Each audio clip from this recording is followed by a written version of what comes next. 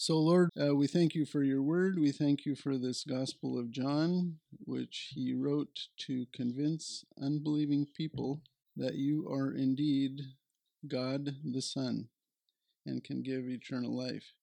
So we pray that you would guide us as we look at this portion of John, chapter 8, verse 12 through chapter 9. In Jesus' name, amen. Okay, so the quarterly again skipped it skipped chapter 8, basically, which is irritating. I'm going to hit some high points of chapter 8. So we'll just go through and, chapter 8, 1 through 11 is the story of the woman caught in adultery. And Jesus didn't answer. They wanted him to condemn her, which the law of Moses did do. The law of Moses prescribed stoning to death for both the woman and the man caught in adultery. Of course, the man wasn't there. So Jesus didn't do anything but crouch down and write on the dirt. And you suspect, it's not written down, that he's writing down their sins. Because he says, if you don't have sin, then you throw the first stone and they all leave. So then Jesus goes on to the light of the world discourse, that he is the light of the world. Chapter 8, verse 12, then Jesus again spoke to them, saying, I am, the second of his I am statements, the light of the world. He who follows me will not walk in the darkness, but will have the light of life. So the first I am statement was, I am the bread of life. Now he's the light of the world. So anyway, if you want to look at verse 15 of chapter 8, you judge according to the flesh. I am not judging anyone. So in Jesus' first advent, he did not necessarily come to judge. He didn't judge the woman in caught in adultery. He came to save. The mission of his first advent was salvation. So then verse 8:21, Jesus said, then he said again to them, I go away, and you will seek me, and will die in your sin. Where I am going, you cannot come. He was speaking to the Pharisees here. Why could the Pharisees not go where he was going? How do you get where he was going? By believing in him, right? And they were not doing that.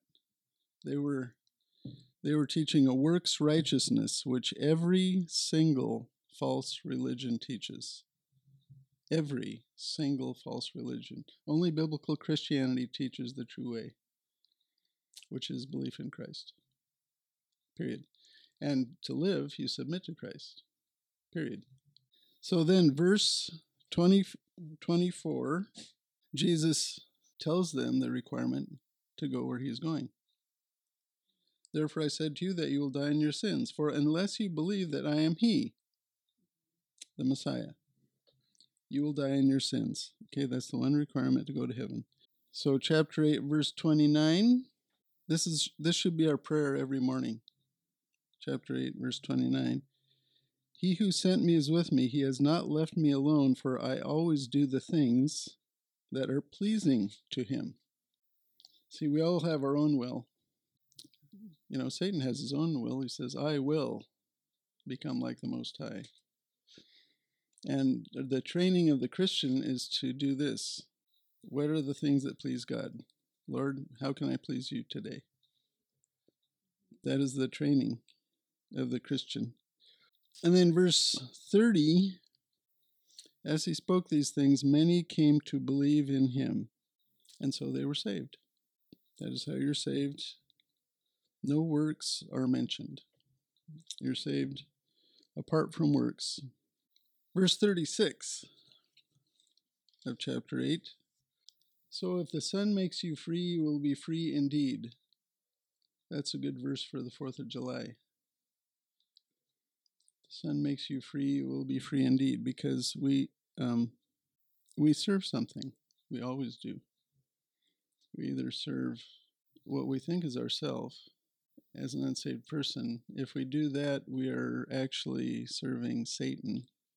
But the Son makes you free to serve God. You're not at war with God anymore. Then verse 42, again, Jesus speaking with the Pharisees. Jesus said to them, if God were your Father, you would love me. For I proceeded forth and have come from God, for I have not even come on my own initiative, but he sent me. What does that mean? If you're sincerely seeking God, you will find Jesus. If you're seeking God and, from nature or something like that, from your conscience, you will find Jesus. God will make sure you do.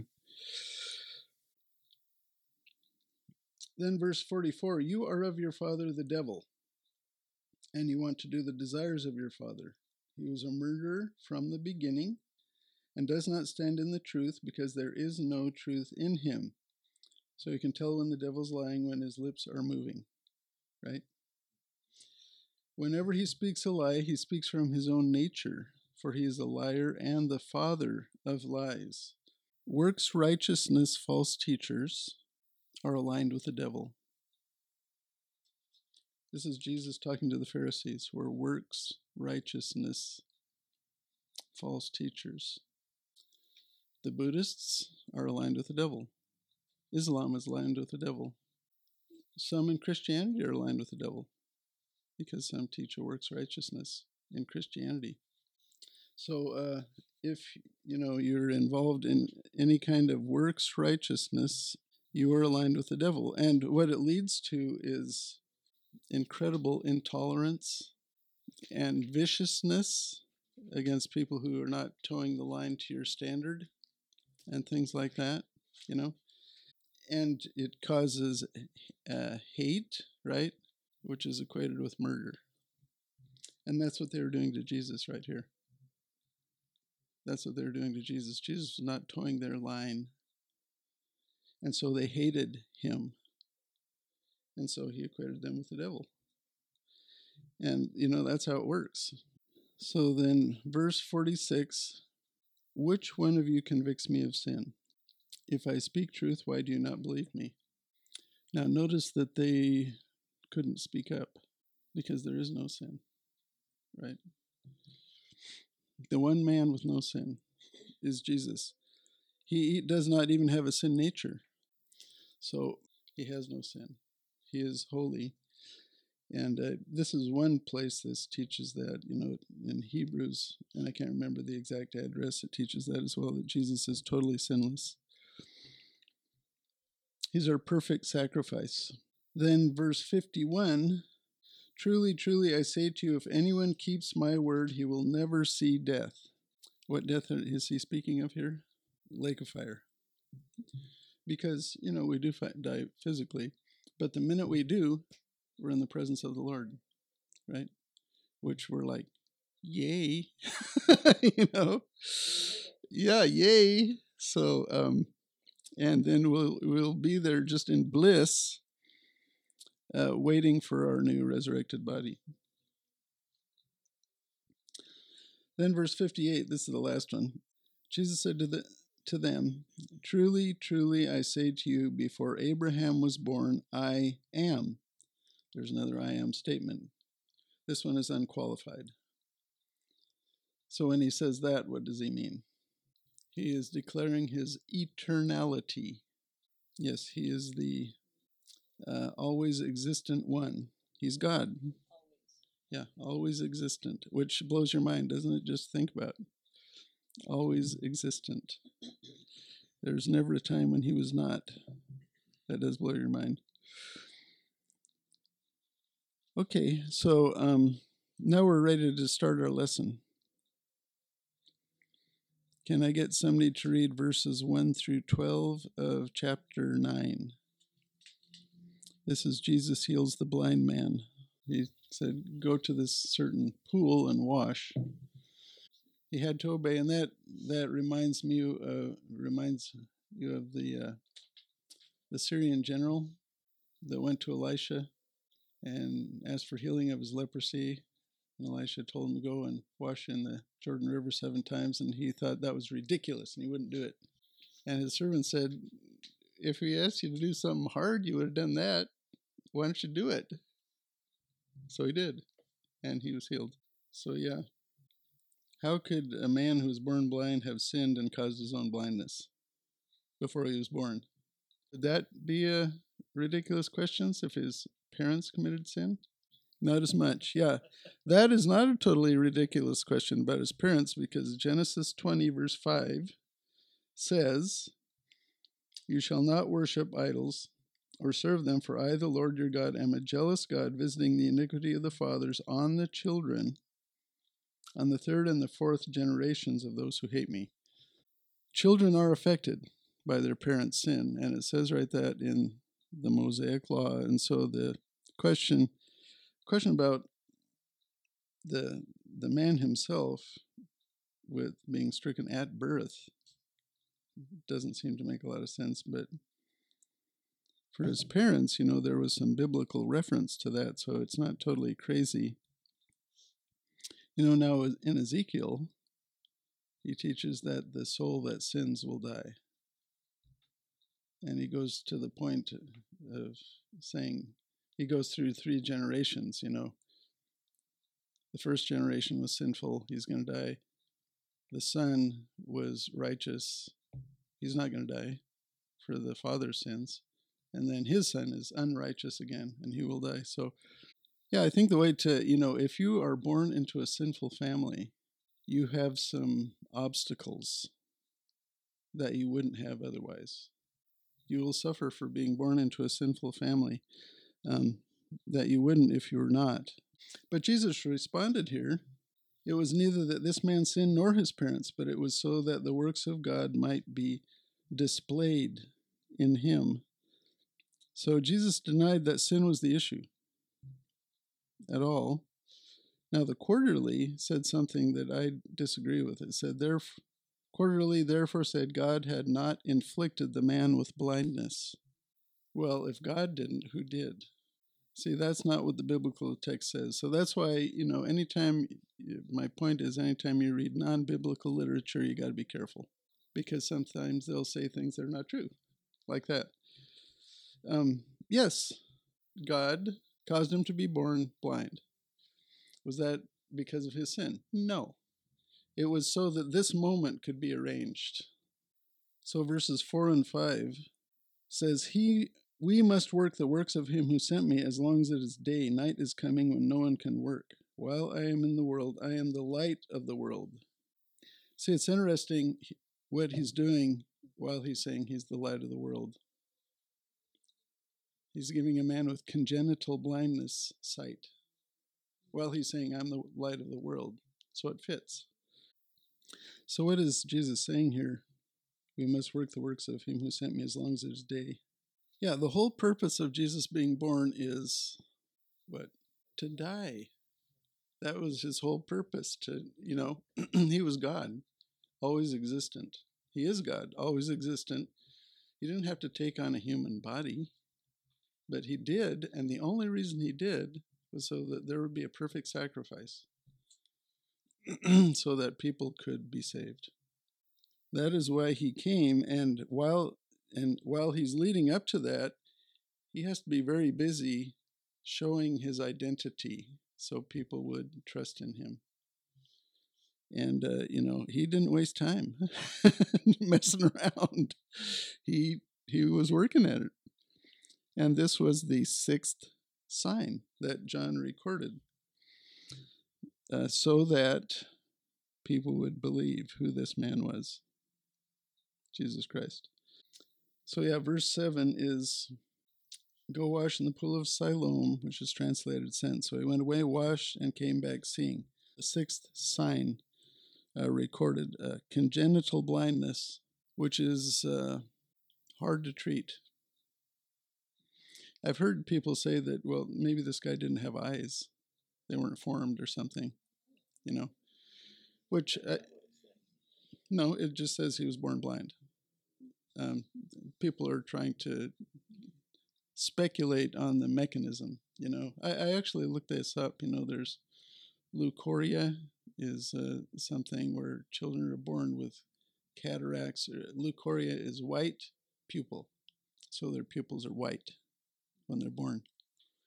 And cataracts, infections, congenital infections can cause it, and things like that, But the brain is not trained either with congenital blindness to recognize images. So it is a big deal to heal congenital blindness. And so the whole idea was to convince people who he was, so they would trust in him and in his sacrifice. So let's go to the next section. The Pharisees interrogate the healed man. They brought to the Pharisees the man who was formerly blind. Okay, so they're taking them to the religious experts. Now it was a Sabbath on the day when Jesus made the clay and opened his eyes. Uh-oh. Then the Pharisees also were asking him again how he received his sight. And he said to them, he applied clay to my eyes, and I washed, and I see. Therefore some of the Pharisees were saying, this man is not from God, because he does not keep the Sabbath. But others were saying, how can a man who is a sinner perform such signs? And there was a division among them. So they said to the blind man again, what do you say about him since he opened your eyes? And he said, he is a prophet. The Jews then did not believe it of him, that he had been blind and had received sight, until they called the parents of the very one who had received his sight. So they're getting witnesses. They said, maybe he's making this up. And questioned them, saying, is this your son, who you say was born blind? Then how does he now see? His parents answered them and said, we know that this is our son, and that he was born blind. But how he now sees we do not know, or who opened his eyes we do not know. Ask him. He is of age. He will speak for himself. His parents said this because they were afraid of the Jews, for the Jews had already agreed that if anyone confessed him to be Christ, he was to be put out of the synagogue. For this reason his parents said, he is of age, ask him. Yeah, so they brought him to their religious leaders to evaluate the miracle. Yeah, they did investigate quite rigorously, didn't they? They asked him, then they asked him again, then they called his parents. Yeah. So, yeah, there was a split in the Pharisees. Some saying because he broke the Sabbath, he has to be a sinner. And other ones saying, well, if he's performing these works, how can he be a sinner? And that was the feeling of Nicodemus, right? Nicodemus saw his works and said, you were from God. So he actually came to him under cover of darkness to talk to him. Well, we know from Jesus' comments about them in Matthew 23 that they were hypocritical, that they imposed these rules on others but did not keep them themselves. And that is what works righteousness always will do. Yeah, the Pharisees made a big deal about the Sabbath, and it is one of the 10 commandments in the Decalogue. Remember the Sabbath day by keeping it holy. 6 days you shall labor and do all your work, but the seventh day is a Sabbath to the Lord your God.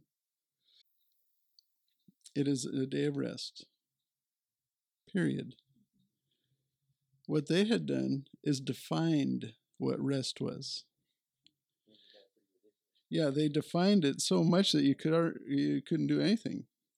And I've heard that even in Israel today, the elevators are in such a way that on the Sabbath, so on Saturday, they will stop at every floor. Because pushing a button is a work that you don't want to do on the Sabbath. So they've taken it to extreme measures, even today in Israel. So what is that? You know, God does say rest on the Sabbath to the Jews, not to the Gentiles. It is to the Jews. The Sabbath is a sign of the Mosaic covenant. And it is legalism. Thank you, Kay. Yes, it is man-made laws added to God's word. And the reason they were so freaked out about this was the Babylonian captivity. The Pharisees were not in existence before the Babylonian captivity. They arose afterward, and they, came into being because they did not want to go through something like that again. They were sent into captivity for failure not to keep the weekly Sabbath, but for failure to keep the Sabbath of years. Okay, this is 2 Chronicles 36:21. It says, Those who had escaped from the sword, he, Nebuchadnezzar, carried away to Babylon, and they were servants to him and to his sons until the rule of the kingdom of Persia, to fulfill the word of the Lord by the mouth of Jeremiah, until the land had enjoyed its Sabbaths. All the days of its desolation it kept Sabbath until 70 years were complete. Remember, the 7th year was a Sabbath for the land. That's the reason that they were sent into captivity, this failure to let the land rest every 7 years from the beginning of King Saul's reign, 490 years. So 1/7 of the 490 years would be 70 years, and that is the exact time they were in captivity. And the land had its rest for 70 years. That is why they freaked out, and so they added rules on so that the Sabbath wouldn't be broken. It was just a day off. Take a day off. You know, we have 2 Sabbaths due to labor laws in the United States. I wonder if it would be better to just have 1 day off. Verse 17, so they said to the blind man again, what do you say about him since he opened your eyes? And he said, he is a prophet. So his estimation of him is rising as they question him, right? His estimate, as you see this, the man who is healed, his estimation of Jesus gradually rises as he goes through this, until in the end he's worshiping him. And then they wanted more testimony, so they called the parents, verse 18. Verse 22, the parents were afraid. And that goes back to chapter 1, verse 11, where it says that Jesus went to his own, but his own would not receive him. Because the Jews had already agreed that if anyone confessed him to be Christ, he was to be put out of the synagogue. So they'd already come to that conclusion. He is to be rejected. And the majority of the Jews continue to reject Jesus today. And that is true of us too, right? 2 Timothy 3:12 says, anyone who desires to live godly in Christ Jesus will face persecution. That is a promise to the believer if you're serious. It's not the nice one. There are a lot of nice promises Jesus gives to us, but he also promised that. He said that the world would hate you because it hated me. And he promised it. So, if that happens, don't be surprised. Let's go to section C. The healed man confronts the Pharisees. Sorry, he's not comforting them. So, verses 24 through 34 is a pretty intense confrontation between the man who is healed and the Pharisees. And they have ruled already that Jesus is a sinner. Give glory to God. We know that this man is a sinner. What would a better response to a miraculous or spiritual event be than what they were doing? When you see a miracle and there's a message associated with it. For example, there's miracles today. There's visions of Mary around the world that happen, and she gives a message. How do you test that? Is that from God or not? Right. The Word of God.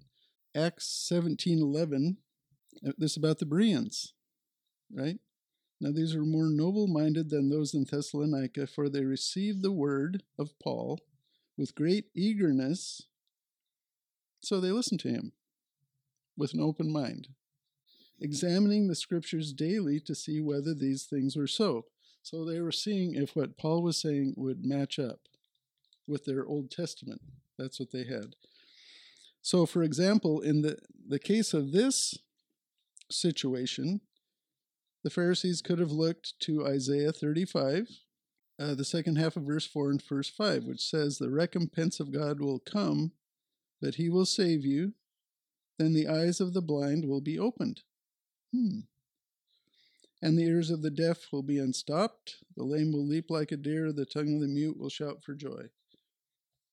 So here Jesus is coming with a message that is consistent with the Old Testament prophecies of a coming kingdom. Even John was concerned, John the Baptist was concerned, and his disciples came to ask, and Jesus pointed to this very same scripture, actually. Very same scripture. So yes, these Mary appearances, Mary encourages them to worship her and for all religions to join together So they're supernatural. These are supernatural events, these visions of Mary. And that's that little book that Dane put out. But the message does not line up with the Bible, so we know that it is demonic. Because Satan can do miracles. And so the way we tell is we examine the scriptures and see if the message aligns with previous revelation. So they could have done that, but they'd already made up their mind. So verse 25, whether he's a sinner, I don't know. One thing I know, I was blind, now I see. Okay? So you don't have to know all the details about Jesus. So that is why little children can get saved, by trusting in Jesus. There's so much to know about Jesus, we can't know it all. But you can know enough. Anybody can know enough to be saved by trusting him. I don't think we should stay in that state of when we were saved, because if we do, we can be picked off and sidetracked very easily. We should grow in grace and knowledge of our Lord and Savior Jesus Christ over time, so we can't be picked off. So in verse 26, they just cannot accept his answer. They just keep asking him the same stuff over and over again until he comes back with a sarcastic response. In verse 27, he answered them, I told you already, and you didn't listen. Why do you want to hear it again? You do not want to become his disciples too, do you? And that made him mad. That made him mad. So then, verse 31, we know that God does not hear sinners, but if anyone is God-fearing and does his will, he hears him. Yes, the prayer of help me from God will be heard by him. Save me. Show me if show me if you're true. That sort of thing. I think you will hear that from sinners. But 1 John 5:14 says, if we ask anything according to his will, he hears us. Okay, so if we are praying and we pray according to his will, he will answer that prayer. And Psalm 66:18 says, if I regard sin in my heart, the Lord will not hear me.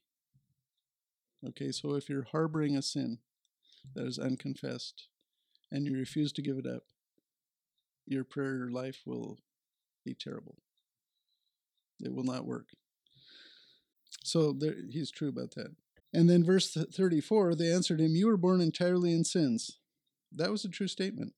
But then so were they. We're all born entirely in sins because we all have a sin nature. David said, in sin, my mother conceived me. The doctrine of depravity is true. And it is true of the Pharisees, just as it was true of the other gentlemen. On to D. D is Jesus seeks out the healed man. So chapter 9, verse 35, Jesus heard that they had put him out. And finding him, he said, do you believe in the Son of Man? He answered, who is he, Lord, that I may believe in him? He's very respectful to Jesus. Jesus said to him, you have both seen him, and he is the one who is talking with you. And he said, Lord, I believe. And he worshipped him. And Jesus said, for judgment I came into this world, so that those who do not see may see, and those who see may become blind. Those of the Pharisees who were with him heard these things and said to him, we are not blind too, are we? Jesus said to them, if you were blind, you would have no sin. But since you say we see, your sin remains. Yeah, verse 35, Jesus had already given him physical sight. He wanted to give him more. Verse 37 is the second time in this book that Jesus declares that he is the Messiah, which people today say he doesn't say in the Gospels. And I don't see why they say that. So this is the second time he said, I am he, I am the Messiah. And then verse 38, he worshipped Jesus, the man who had been blind. And it says, Lord, I believe. So, and that is the requirement for salvation. So in that moment, he was saved. And notice that Jesus is a man, and he accepted worship here. If angels get worship, they say no. Don't do that. Okay. It's another indication of his deity because he accepts worship. And, Satan and the demons accept worship too. And they want it. But his teaching aligns with previously given scripture. So he's the real deal. Verse 39, for judgment I came into this world so that those who do not see may see, and that those who see may become blind. And what that made me think of was that self-righteousness will quickly send you to hell. Self-righteousness will send you to hell, because self-righteousness masks your need for salvation. That's why Jesus said, the tax collectors and prostitutes are going before you to the Pharisees, because they knew their need.